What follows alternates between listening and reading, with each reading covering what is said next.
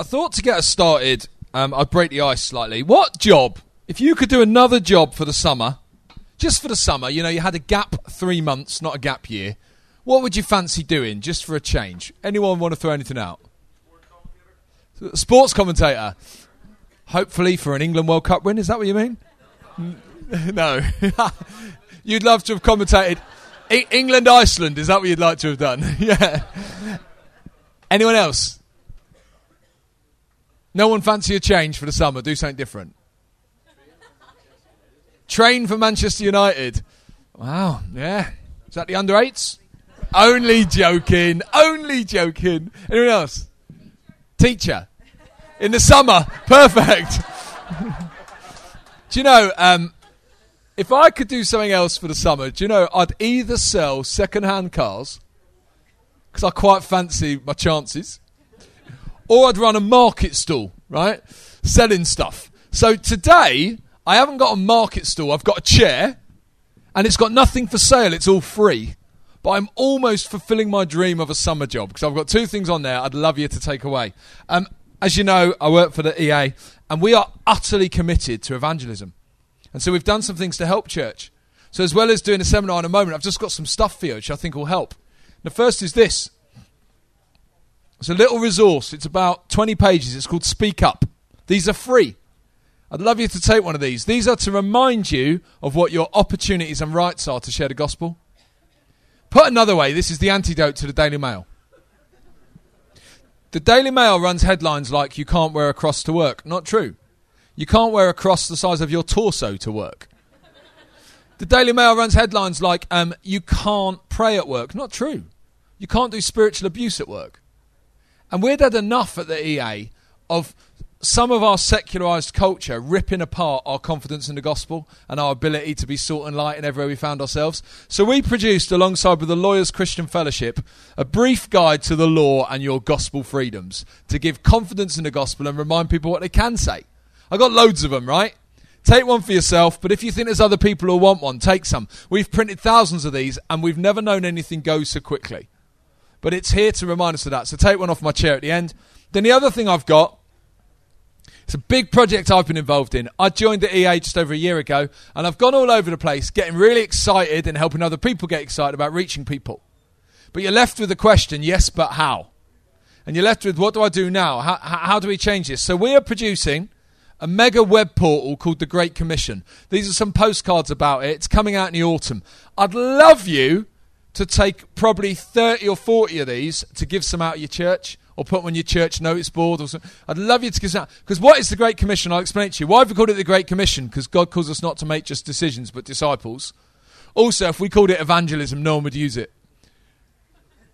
It's the truth, isn't it? It's like a swear word to a lot of people. But what we're being honest about is we want to help people reach more people. So we want to answer on that web portal the why, the what, and the how of reaching people. The why is we need confidence in the gospel again. From the end of October, every Monday morning, 9 in the morning, the EA are going to produce a video and release it of someone who's come to faith in the UK recently. Why? You know, if you want to change culture, philosophers say you tell a different story. We want to tell the Jesus story. There's not enough of it around. What you celebrate, you cultivate. And there's not enough of churches celebrating what's going on. So every Sunday when I go and preach at a church, I'm going to simply say this. Before I preach, would you mind if we just play this week's story? Next, what a wonderful thing that the idea that every week we're releasing a story of people coming to faith. That's the why. The what? It's going to be loads of articles. I'm trying to write 5 this week. That's fun whilst I'm doing this as well. But loads of articles on how do you help a church be outward looking? How do we gather to scatter? What are some tips for prayer? How do we begin conversations with people? So there'll be a load of that stuff. Then the how,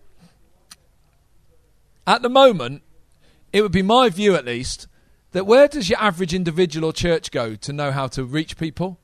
You go to an organisation that does something. There's nowhere you can go that objectively covers everything. And so what we're doing is you can search by demographic. Let's say youth. You could search by youth. And we would show you all the different things being done by different people that are really good on reaching young people. And we would tell you the spiritual temperature and allow you to build a plot so that you don't just do nice stuff for young people, but we really reach them. We're also going to find the gaps. I've raised some money to then be able to go to some organisations and say, for example, 93% of mums and toddlers groups in the UK are running churches. Well, where's the fruit? So we want to help produce a resource to help the mums at Mums and Toddlers meet Jesus. So we'll go to some organisations because we don't want to produce it. We're the EA. The EA is the empty table or the empty shop where everything can gather. It's not the player. And so we're going to go to some people and say, will you produce this so it can go on? So we want to provide a one-stop place for the why, what and how of evangelism. Ludicrously ambitious, I know. That's why when it comes out at the end of October, it's going to be an active pilot. It's going to change, it's going to grow, it's going to develop. We're not launching a car that's been road tested in every way. We're launching something to help the church reach more people because we want to strengthen the muscles of the church to reach lost people. You up for that? So, David Smith on the stand said to me, I've given you far too many, you'll never get rid of them. So that's our challenge. I'd love you to take a bunch of postcards and give them out to people. We want to have some good traction around the launch of this, and I'd love you to take a bunch of the speak-ups. And you know what? Nothing on the site's going to cost you any money. So there's no money in this. It's simply saying, we're doing stuff to reach people. Help us reach people. Because together we could change the world, eh? No point preaching about courage last night and then saying, but I'm not going to help you know how. So we're producing a load of stuff to help. And the idea being that after October, I'll never go anywhere and not say, yes, but how? Go here. This is going to help you. It's going to grow and change. It also, the final thing on it, and forgive me, I'm getting too excited, but the final thing on it is, if you're doing something brilliant in a church that's never had a platform to bless other people, we want to tell other people about that because we want the church to be a family. So if something amazing's happening in Coleraine, is that the right pronunciation? Yes, well done, Calva, practicing. If something brilliant's happening in Coleraine, why wouldn't the rest of the United Kingdom benefit from that? So we want to tell a story. I came across Auntie Julie, she's called by everyone in the church. She's in Carlisle, and she does this coffee stuff for homeless people in Carlisle. And no one's ever heard about it, and she's led loads of people to Jesus. And you know what? We're going to tell her story. Now, not for her vanity, but for the kingdom. Because there's a lot going on in pockets that's not being shared. We need to start sharing so we reach more people. So also, if you've got stuff, come and see me. Come and tell me. And that would be brilliant. Going to move on now. I would say advert over, but it's not advert. It's equipping session over. King Jesus, help us now as we look at keeping evangelism central in the church. Be close to us. Lead us. Speak to us. Amen. Can you look at this picture for me? Who sees the old lady first? Hands up. Who sees the young lady first?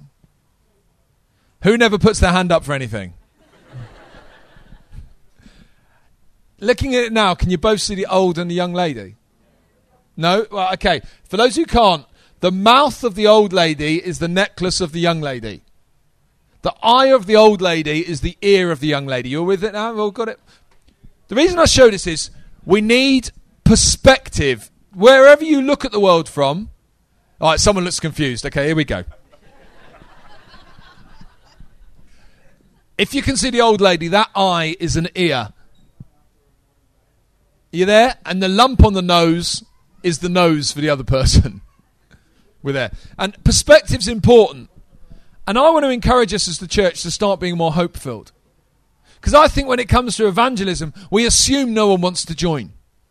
But when you see people being evangelistic about other things, they expect you to want to join. And what I don't understand is where our confidence has gone. And I think we need a change of perspective. Now, I don't want this to sound flippant, but the worst the world can do to you is utterly reject you, make a social outcast of you and kill you. That's the absolute worst that can happen. The best is revival. And to be honest, if you're made a social outcast, rejected and killed, that probably will lead to revival. But we need to change our perspective to being one of wanting to share and to being one of looking at this differently. Because I think often as Christians, we treat evangelism as a sort of extra at the end. You know, if we tell anyone about Jesus, we've done God a favour. But actually, the woman at the well who I spoke about on Sunday night, first thing she does after meeting Jesus is go and get someone else. It's what you do. Christianity is for sharing. Which is why I wonder if, with the person next to you, just to stop me talking the whole time as well, just discuss this little quote. Do you agree with this? William Temple was Archbishop of Canterbury during the Second World War, and he said the church is the only institution on earth designed entirely for the benefit of its non-members. Turn to the person next to you and just discuss, do you agree, disagree, or partially agree? Where are you at with that? And this isn't a long conversation, it's just what do you think? Sounds like some good discussions going on, unless you're talking about the weather, and if you are, there's a one-word discussion, dreadful. But let's fit in. What do we think? It's what it should be? Okay, let's do this by hands, because, who totally agrees with this statement? Okay, who totally disagrees with this statement? And who is getting splinters because they're sat on the fence and thinks it's kind of half true and half not true? Wonderful. There's only one word I disagree with in this statement. Entirely. You take that away, I'm happy. Because actually, everything else on earth exists to feed the people within it. But the church exists for the benefit of those outside of it, doesn't it? Which raises some questions on style. When I went to Blockbuster Video, do you remember they used to have these shops, right? Well, you would hire a VHS video, and it would cost you nearly £4 to do it. What was that all about? And if you had it for 10 minutes over the time you were allowed, it cost you another £4. And what a bunch of mugs we were for a while. Anyway, I went to Blockbuster Video once, many years ago. God spoke to me profoundly. It was before I had kids. There was a dad with his 2 kids. And God spoke to me as if to say, if the dad wants to watch Rambo, but his 2 kids want to watch Dumbo, what film do they get? Dumbo. Why? Right, if we all talk at once, I'm going to struggle slightly, but...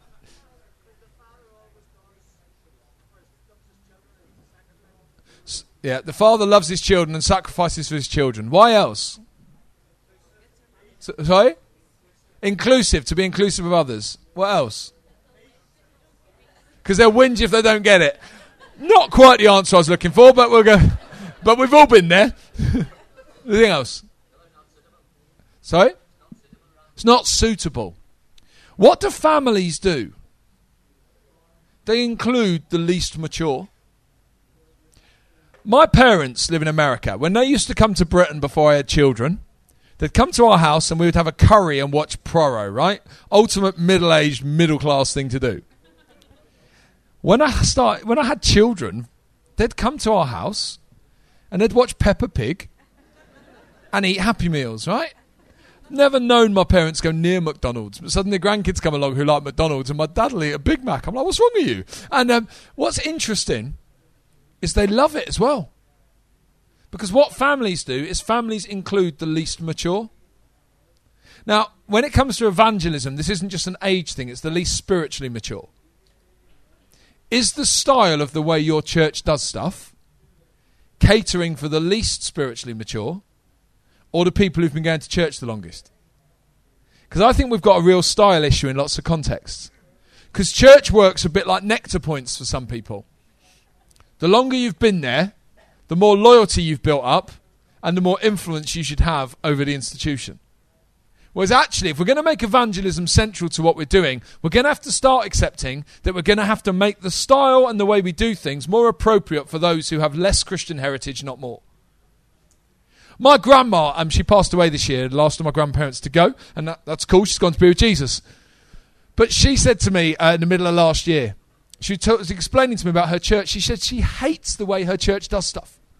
She said the music's really loud. She said the talks do not go to the depth she wants. And she says that they have coffee and donuts in the middle of church. And that's totally inappropriate. And she said the preacher even preached in jeans and a football top. But then she said, but I don't mind really. Because I'm going to be with Jesus soon. And there's lots of younger people who are engaging with this. You know, it's not just an age thing, but I think those of us who've been around the church a bit longer need to realise that our style has to change. The less mature may not survive if the style stays as it is. And then we'll call them prodigals or we'll say they rejected it, but they didn't reject it, they just couldn't engage. So we've got to consider our style a bit as we go. So what kind of approach do we need? If we want to have an evangelistic church, what kind of approach do we need? This is just a little triangle that talks about the 3 components we have to have in order to faithfully reach people. The three components are gospel, culture, and church. However, if you lose one of these components, you struggle a little. Karl Barth famously said, you hold the newspaper in one hand, the Bible in the other, and the two have to interact. Now you probably have them all on one device, but nonetheless they need to interact. So tomorrow I'm going to look at our cultural landscape for evangelism, because it really matters. Because we're in danger of not understanding culture enough, therefore you can't communicate. And culture and gospel have got to work together. Jesus did not care about farming, but he talked about it a lot. Why? Because that was the keyhole to the culture. We've got to find the ways of contextualizing. The message never changes, but the style changes like the wind. But we've got to find ways of engaging there. But culture and church have to work together. Did you know that in the year 2000, the human ability to concentrate in the United Kingdom was 15.9 seconds? What do you think it is now?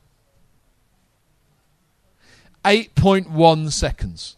A goldfish is 9 seconds. So in the last 15 years, our ability to concentrate has almost halved. And it wasn't high to start with. Therefore, we have to consider some of how we do stuff. We also though have the church and gospel. There's no point in having a gospel outside of the church.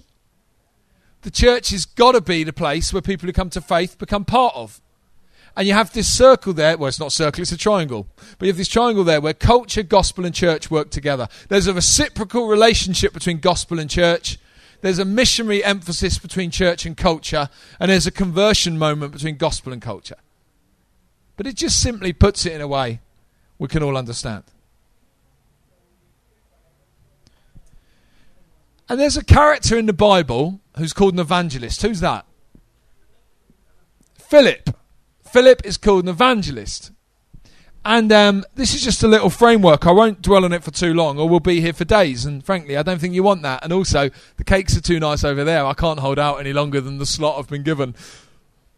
But there's 6 things about Philip that are important. If you actually want to do outreach, then firstly, from Acts 6, you require a ministry of compassion. Now, I talked about that quite a lot last night, so we don't need to go over old rope. But in that context, the widows weren't getting enough food. And the fact that people were getting food mattered. Secondly, in Acts 8, must be prepared to cross cultures. Philip goes somewhere he's comfortable to meeting an African eunuch in the middle of the desert. He goes from his place to their place. I think for too long we've done in drag as church. As long as people come onto our territory, we're happy to do outreach. But I think we've got to do outreach, not in drag. We've got to go out sometimes and cross cultures. Thirdly, need a ministry that demonstrates the Spirit's power. That's in Acts 8, the whole stuff around Simon the Sorcerer. And I don't know about you, but I think the UK church is really good at words. I think we're amazing at works. But I question wonders. Although things that have come out of Northern Ireland, like healing on the streets, have been transformative in certain contexts. Fourthly, have a ministry of personal evangelism. He goes from the big crowd to the individual. If any of you are church leaders or employed by Christian organisations, you've got to do in your own time what you tell everyone else to do in your work time. So when I led Youth for Christ, I ran a youth group in our church. Nothing to do with Youth for Christ, but we ran a youth group. Do you know what? They used to come and sit in our house. We did it in our house because we wanted to share life more than just put on a group for them. They came and sit in our house. They ate our food. They grunted at us. They sat on the comfortable chairs. They called us old. They looked at us like we were honoured to have them in our presence. And every so often something amazing happened. Or in my life now as an evangelist, on a Thursday night, I play football with a load of bankers. They are hatchet men on and off the pitch. They rock up in their Jaguars, I come up in my Skoda, and I look like the poor relation in every way. But you know what? They don't know another Christian. Because our personal evangelism has to have a place, otherwise the professional stuff doesn't work. Fifthly, need to be committed to mentoring others. Philip is bringing others along. Who are you developing? Who are you growing? Finally, call to obedience. Do you know what I love about Philip? He goes from ministry in Samaria. In Samaria, it's really kicking off. People have been exercised, healed, come into faith. It's like, forgive me, but it's like New Horizon on acid. It's like everything's happening, but amazingly. And he's called from that to the middle of the desert to meet one eunuch, and he goes. Because what we have to realize in our evangelism is God sees up here and we see here. We just don't see the full picture. And that eunuch is the first person to take the gospel to Africa, the most on fire continent for God today. Because he's a eunuch in the service of Candace, the queen of Ethiopia. It's amazing, isn't it? But it's because he's obedient and he trusts God. So you can see you've got a structure there for evangelism. Which of these, and we'll do this, we'll try something different now, instead of turning in groups, we'll try and have a conversation, all of us. Is anyone not going to be honest enough to say which of these they would find most difficult? If any, you might have them all mastered.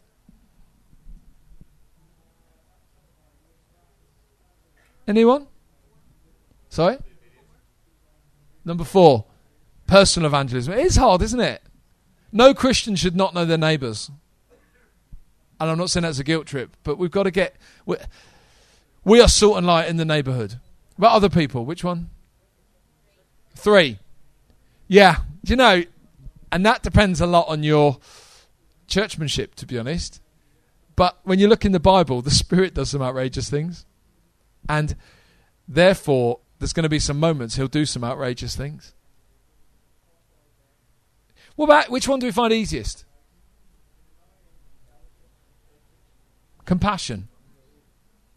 You know, Christianity is very interesting because it goes in and out of fashion in what it emphasises. Same as anything else. 35 years ago, evangelicals were just talking so much and doing so little. And so the whole message was, we've really got to do more to show our love, not just speak about it. Now I think we're heading towards a position where potentially we do too much and don't talk enough. Although I'm not sure we do too much, I just think we need to talk in balance with how much we're doing. And the problem is the compassion bit's easy. Because when I led Youth for Christ, every time something was set up like a food bank or street pastors or something, all brilliant stuff, you'd lose volunteers from Youth for Christ.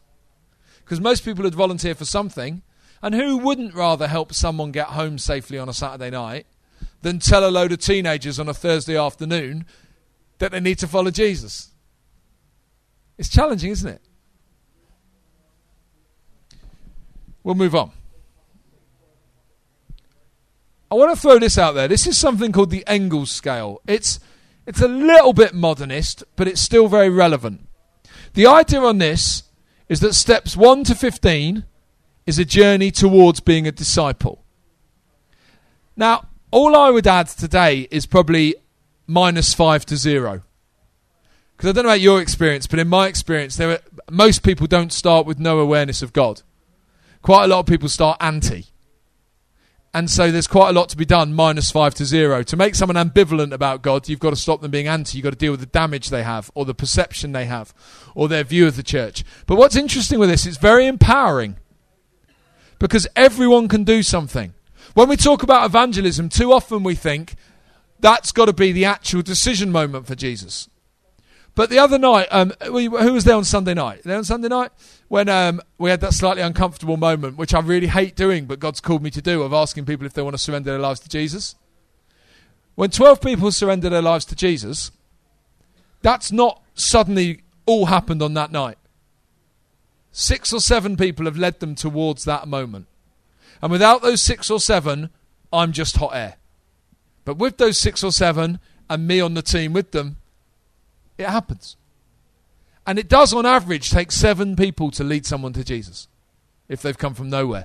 But if you look at this, kind of 0 to 5, if we say -5 to 0 is get rid of the negativity, then 0 to 5 is utterly unaware of stuff to moderately interested. 6 to 10 is interest warming up to decision for Jesus. And 11 to 15 is cementing the decision through to sharing with others. What I love about it as well is, and I'm trying to get out of the way because people are trying to look around me, and let's face it, I'm not little.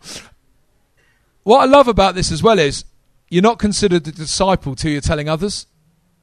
So there might be some of us even in this room who haven't completed the scale of coming to faith. That's interesting, isn't it? But looking at this, do you find this potentially more empowering than just the word evangelism on its own? Because we can all operate in different areas. In fact, let's play musical chairs. I want you to decide whether you are most effective -5 to 0, 0 to 5, 6 to 10, or 11 to 15. I just want you to most effective, because this is a moment of affirmation. Which are you best at? Now, this is hard because we're not American. Scott's made that clear in the morning, hasn't it? Americans are brilliant at everything. British people are possibly, maybe somehow, maybe somewhere underneath something, possibly maybe got something of a gift. So we're going to behave slightly differently to our normal culture. I would like you to stand, please, if you are able, and you consider yourself best at -5 to 0. Turning antagonistic people to being indifferent. Brilliant. Sit down, that's great. Stand up, please, if you are best at 0 to 5. Taking people from nowhere to possibly being interested. Brilliant. And that should be most people. Brilliant. Stand up, please, if you are best at 6 to 10. Okay, I'm stood at the front. So I'm stood, so yeah, I'm best at that. Stand up, please, if you're best at 11 to 15. Great. Thank you. Thank you. And thank you for standing. I know that this is, you'd rather just sit there and listen. But the reality is, all of us are good at different bits. One of the reasons we did the Great Commission site is our guess, which has just been anecdotally proved here, is that people are worse at 6 to 10. That's where we need to help people, giving people moments and opportunities for that. But everyone's needed on the journey. And in your church, I bet you can all think of people in your church that are good at one of these areas. So if the church takes evangelism on board together, we can do this, can't we? We can do this, friends. We really can do this. And it's really important. We need to empower church congregations. Some research we did at EA showed that 86% of people feel confident that they could invite a non-Christian to their church and that person would feel welcome. Do you know, in Manchester, in England, they did a survey last Christmas. They surveyed 2,000 non-Christians. Would you go to church at Christmas if a friend invited you? 94% said yes. They then surveyed 300 Christians. How many of you are going to invite anyone to church at Christmas? 8% said yes. We've got a problem, haven't we? Because people will come through relationship. I also think we've got a problem that particularly those in Christian leadership don't have enough non-Christian friends. I think a lot of people need to get off church rotas. The flower rota could survive not happening for a while. Get off church rotas and get some hobbies. Because we've got to get out there meeting people. Because workplace is one context, but you've got all kinds of dynamics there. But meeting people in a social context is a really good way of leading people to Jesus. I also think this other stat's interesting. 70% of evangelicals expect their churches to grow over the next 20 years, but only 41% expect the wider church to grow. What's that all about? So we all think our church is ace, but everyone else is a pants. I think we should just believe the whole thing's going to grow. It makes you wonder what people encounter when they come to church. This is one of those word map things where the words used the most are the biggest. So this is the idea of what people would find when they come to church. I'm a little concerned that you won't be able to spot Jesus very easily on there. But you know, do you know what the single biggest desire of an adult in the United Kingdom is for that they don't have? Community. Loneliness is a real problem in our culture. Especially if you live in somewhere like I live. I live on the edge of London. And you know what? People get home from work at about 8. They then do one of two things. They either go to the gym or they drink a bottle of wine. Then that's it to the weekend. When we lived in the Midlands, we did loads of stuff during the week at church. You can't do it where we live now because no one's around in the week. And there's a lot of people very, very lonely. And the church can provide community. And community in an incredible way. And it also can provide truth, which is vital. So, I want to talk to you about a way in which we can all reach people. It's called 3 Story. Who's come across 3 Story evangelism before? Okay, 1 or 2. Really simple. It's really, really simple. There's these 3 circles. There's my story, there's God's story, there's someone else's story. And what it is about making friends with people. And as you make friends with people, you connect them closer to Jesus. So is anyone prepared to come up the front and help me? It won't be embarrassing. It might not be fun, but it won't be bad. I just need a volunteer. Can someone help me? Someone I don't know? Which is any of you? Wonderful, thank you. Let's welcome him, shall we? Because brave soul.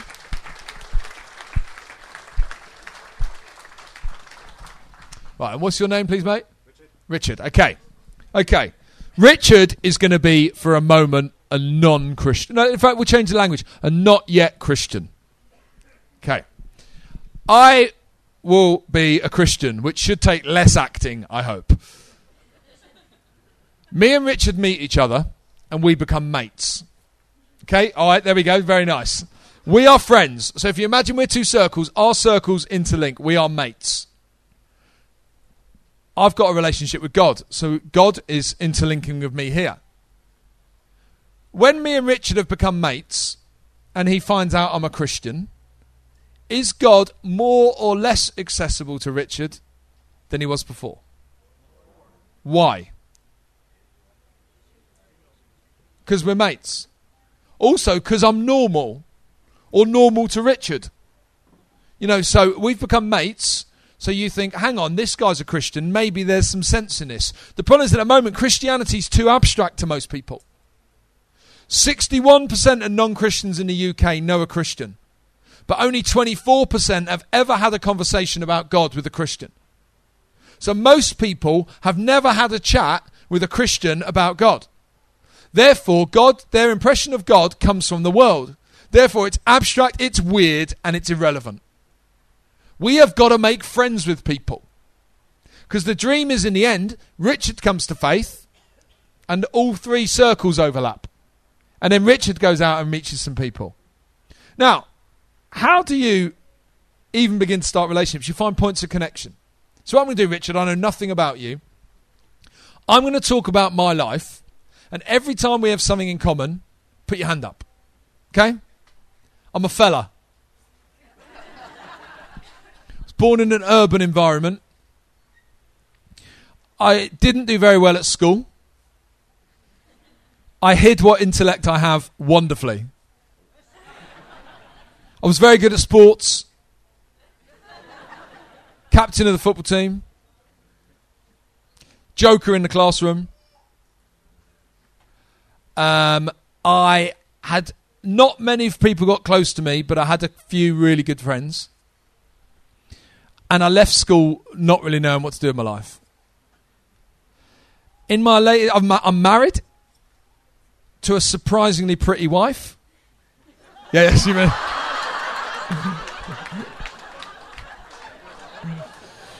I have children. I've come to faith. No. I would give my life for the causes I believe in. No. When I grow up, I want to still know how to have fun. Wonderful. Okay. We found a few points of connection, right? I love football. I support the same football team as Jesus. We found a number of points of connection, Richard. You see that? Now, all it takes is one point of connection to build a relationship. Do you know popular people... Thank you, Richard. You've helped me so much. Thank you. Do you know popular people aren't interesting? This is really cheesy, but it matters. They're interested. You don't have to be interesting. You don't have to be the most dynamic. You don't have to be the most exciting. You just have to be interested in people. On average, you have to ask someone about 8 different things in their life before they ask you about something in yours. But eventually it comes back. And I think we need to be less self-absorbed and more outward-facing. Because you build a relationship already there, actually. hardly said anything to each other. But already there, I reckon Richard and I could go out and have a coffee together and get on. We found enough. It wasn't hard, was it? And what we've got to do is we've got to start making friends with people. It takes the fear out of evangelism. It's what Jesus did. Jesus did most of his outreach on a one-to-one. And most of it, the woman at the well on Sunday, found out he knew her story, but he was still asking, he was still probing. Will you give me a drink? Will I do this? Will I do this? We've got to start taking the fear out of it. And every Christian has got to start sharing their story and hearing the story of others. Because it takes the fear out of it, and we've all got people to work with. Can you see how this would be something that would lead people towards Jesus? Because if you go back 2 slides, 3 slides,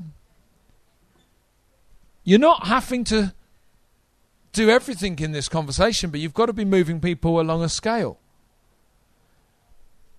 I said I was best at 6 to 10. I am professionally. Personally, I'm best at -5 to 0. Why? Because certainly this far in my life, most of the fellas I've met don't expect to meet a fella like me that loves Jesus.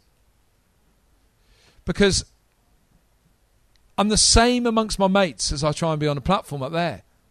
I'm the one telling the jokes, though they're clean. That's the same as the platform, just to clarify. A bit of the life and soul. When I play football, I play a load of blokes and I play hard. Why? Because do you know what? That's how you play football. Yeah, I don't kick people or anything, except for lack of ability. But, you play hard. And they think you're a normal fella. And do you know what that does? It just turns around all their stereotypes. That's all it does. Now, I'm not getting as good at this as I used to be. Because when I was in my 20s, it was even more countercultural. But now, let's face it, I'm starting to look more like a Christian in the opinion of most of the people I know. But we all do different things. And we've got to be interested and begin to share stories. A few warnings. These are a few warnings if you want to keep evangelism central to the church. Don't drop the ask. Every single Sunday I have preached for the Evangelical Alliance, I've seen at least one person come to faith. That does not say that I'm brilliant at this. It says that in every church there are people ready. Just maybe they've not been asked. We mustn't drop the ask. We've got to get confident and secure enough in this. When I first started doing this, I remember one occasion it went really well and one occasion it went really badly. On the occasion loads of people came to Jesus. Do you know what people said? Wasn't God good? When no one came to Jesus, do you know what people said? Oh, bit too much of you, Gav. I decided early on I'm not losing every time. God can't get all the glory when it goes well and I get all the kicking when it goes badly. I decided early on I am going to be someone who's going to invite people if they want to meet Jesus. And if they do, praise God, you can deal with it, God. If they don't, praise God, you can deal with it, God. But either way, I'm going to ask. And we've got to get more secure. We're too insecure. But it is hard. Whenever I ask people, something in you dies. You think, what if this doesn't work? And you know what? My identity is I'm a child of the living God. We've got to get more secure and not drop the ask. Secondly, make room for events. We're so busy with services, but events are the best way to get people into Christian environments. In 2002, I learned a lesson. It was the World Cup. It was in Japan and Korea. And it was on a Sunday morning, the final, because of the time difference. And the church I was in refused to change the time of the service or show the World Cup final instead of the service because we didn't want to miss the service because Reg had prepared his 4th P on the Holy Spirit. So I had a problem because I was running a football team and all those fellas wanted to watch the World Cup. So we went and watched the World Cup final in somewhere local instead, and at half time I shared a bit about Jesus with them. But I just on reflection thought, what a waste. We have enough services at church. You don't stop it for everything. But the World Cup final on a Sunday morning, you could have got an ex-professional footballer in who had a testimony. You could have shared it at half time. We could have seen people come to faith. You could have seen people in the church who never would have gone near it. But you know what? We had to finish our series. And I just think we have to sometimes get pragmatic. I'm not knocking church services. They're utterly vital. But let's not compete with ourselves sometimes. Thirdly, let's explain why we do things. One of the things I've done at quite a few churches in England is a church open day. Every other institution does an open day. But church is just mysterious. People sort of drive past it and think, oh, I wonder what they do in there. But when you do an open day, it's fun. You explain why we do stuff. Because let me clarify one thing. every church is weird. If we accept that, then we can move on. Every church thinks they're normal, but every church is weird. Why are they weird? Because every church does something where not everyone knows what to do if they're new. I know this because I've been preaching for 15 years. I've got a Bible college degree. I've got an ordination, and I work for the Evangelical Alliance. And every Sunday I go somewhere, there's something I don't know what to do. Whether it's the way they pray, whether it's the way they do communion, whether it's do we stand at the end of the first beat or before they start doing it all together. Every church does something. Therefore, if I feel like that, how does the outsider feel? And we've got to start explaining why. So on the open day, the idea is, and I'd encourage you to try and do this once a year, then eventually, ideally, once a month. On the open day, you explain, we're going to pray, praying is this. We're going to sing, singing is this, worship is this. We're now going to have a talk, and that is this. The reason I've done a lot of these is they say we want a combination between a sermon and a best man speech. I'm like, what do you mean? They say, well, what we want is enough humour that people won't get bored and enough depth that people won't complain. And you do a short talk and you try and engage people. But the idea being you take the fear out of church. The other thing you do is you give the rest of the church confidence that what they're coming to won't be weird. Because maybe it's just me, but every time I take a non-Christian friend to church, it seems to be the week something really weird happens. It's the week where the minister spontaneously decides we're all going to wash each other's feet, verrucas and all. Or the week where someone has an extended singing in tongues and then someone waits for an interpretation and my friends are going, what the heck is this? We need to create environments where people can bring people confident that it'll be all right. Fourthly, invest in new generations. 86% of people that come to faith in the UK are under 25. Therefore, invest in new generations. If you've got a leaking roof, get out a bucket, but don't give up pouring money into youth and children's work. That's where the real action is. Finally, point people to Jesus, not churchianity. I want people to meet Jesus. As a result of meeting Jesus, you are part of the church. But too often we try and win souls to church. We're winning souls for Jesus. Then they go to church. A few things that have worked. Open church buildings. There's a real growth in the UK in people coming to faith by going and sitting in a church building and giving their life to Jesus. It's not massive, but it's growth compared to what we had before. Keep your church building open. People are interested in the spiritual. Secondly, make more of weddings and funerals. Most people that get married in a church or a family that have a funeral in a church get no follow-up from that church. Yet most people that experience that would welcome follow-up. Maximise these. Don't maximise them on the day. I'm forever getting asked to preach at weddings. They say, go on, do your evangelistic thing. And I say to the couple, I say, unless you've put on your invite that you're inviting people to a wedding and an evangelistic event, I can't preach the gospel for the church. I can share how the gospel's changed your life. The moment for evangelism with people at a wedding is often afterwards, not during. And we need to make sure we do that. Peer-to-peer, we've looked at that. Release everyone to do it. Redeem current activity. Church is busy being busy. We don't need to do more. We just need to make what we're doing already more Jesus. Every December I get a bit bored with Christians saying, oh, I wish the world would stop taking Christ out of Christmas. I think until we've stopped taking Christ out of Christianity, let's stop having a go at the world for taking Christ out of Christmas.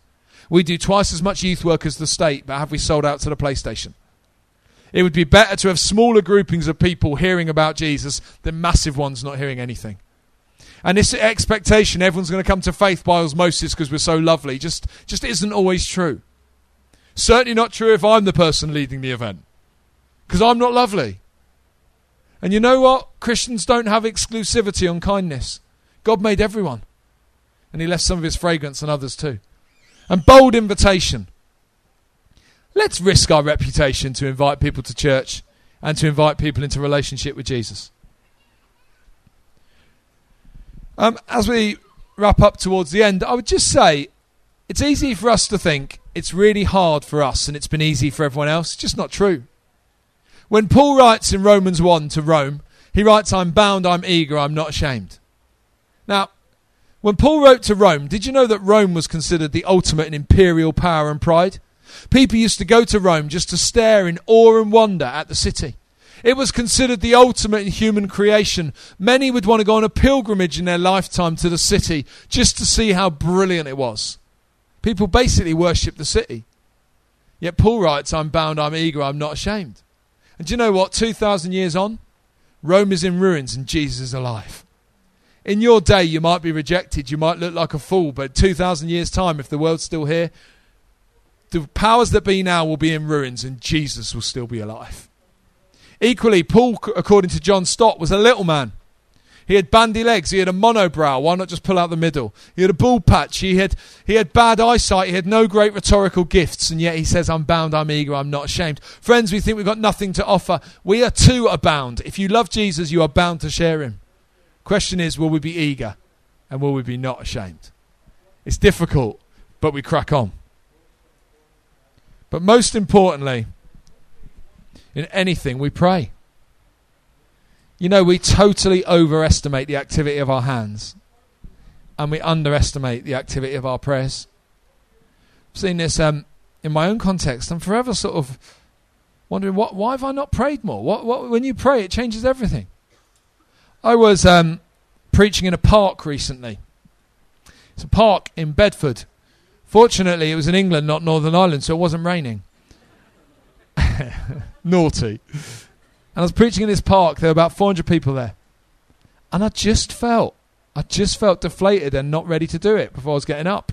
And we were singing. And there were 2 football matches going on over there. There were hundreds of people in this cafe that were nothing to do with us. And I'm like, I don't want to do this. And I simply prayed. And I felt the Lord challenge me. Don't preach like a lion in a church and a mouse in a park. And I was ready to go. I felt full of the joy of the Lord. I had my guts back. Gave it some. A load of people came to faith, and someone in the cafe came to faith. He was just there having his donut, poor guy. By the time we went back, his kid had finished his donut as well. Felt like I should buy him another one. But you know what? God is ever present with us. I think the omnipresence of God is something we don't think about enough. Therefore, every time you're having a conversation about Jesus, Jesus is present. That should give us boldness. And I just don't think we walk closely enough with him. I take my son to football training. It's basically my pension plan. When you work in ministry, you're never sure how that's going to turn out with a pension. So my son playing for England is the hope. So I take him to football training. And when he first started, he went to Little Kickers, it was called. And at Little Kickers, when you're 3, you dribble around these cones and score a goal. There's no goalkeepers. I'm like, Lord, why could there not be no goalkeepers in my league? And he used to do this, but for a little while, he wouldn't do it unless he held my hand. He could do it on his own, but he wouldn't do it unless he held my hand to dribble around the cones and score a goal. That's all well and good now. But when he plays for England, he'll have to play on the left wing. Otherwise, how am I going to hold his hand as he dribbles along? But I felt God challenged me one week. Why don't you do this with me? You know, the idea that I just go through my life thinking a position of strength is to just get on with it. A position of strength is to hold on to God and say, come on then, Lord, let's take this on together. Only a fool would know the living God and then pursue their life independent of him. But sometimes we need reminding, don't we? So in my life and my attempts to make a difference and to keep evangelism central to me and central to the church, I'm going to walk with Jesus. I'm going to hold on to his hand. And I'm going to go where he wants to go. Because you know what? He's everywhere all the time. But I need to remind myself of that. Every morning I pray 2 prayers. Lord, remind me what you've saved me from. Because until I was salvaged, I didn't come to faith till I was 18. And until I really remember what I was saved from, I don't have the same enthusiasm for reaching others. Lord, remind me what I'm saved from. And then secondly, Lord, remind me during the day that you're present with me. Because I need to be bold. And I need to be eager. And I need you there. So prayer needs to be just part of what we are. They said of the great Corrie ten Boom, heroine who survived the Second World War in a Nazi concentration camp. They said of her, you were never sure when she was talking to you and when she was praying. Because her relationship with God was so intimate, she flitted between the two. I'm not there yet, but I'd love to be like that, wouldn't you? Sharing my life with the divine as I try and lead those around me to him. Let's pray, shall we?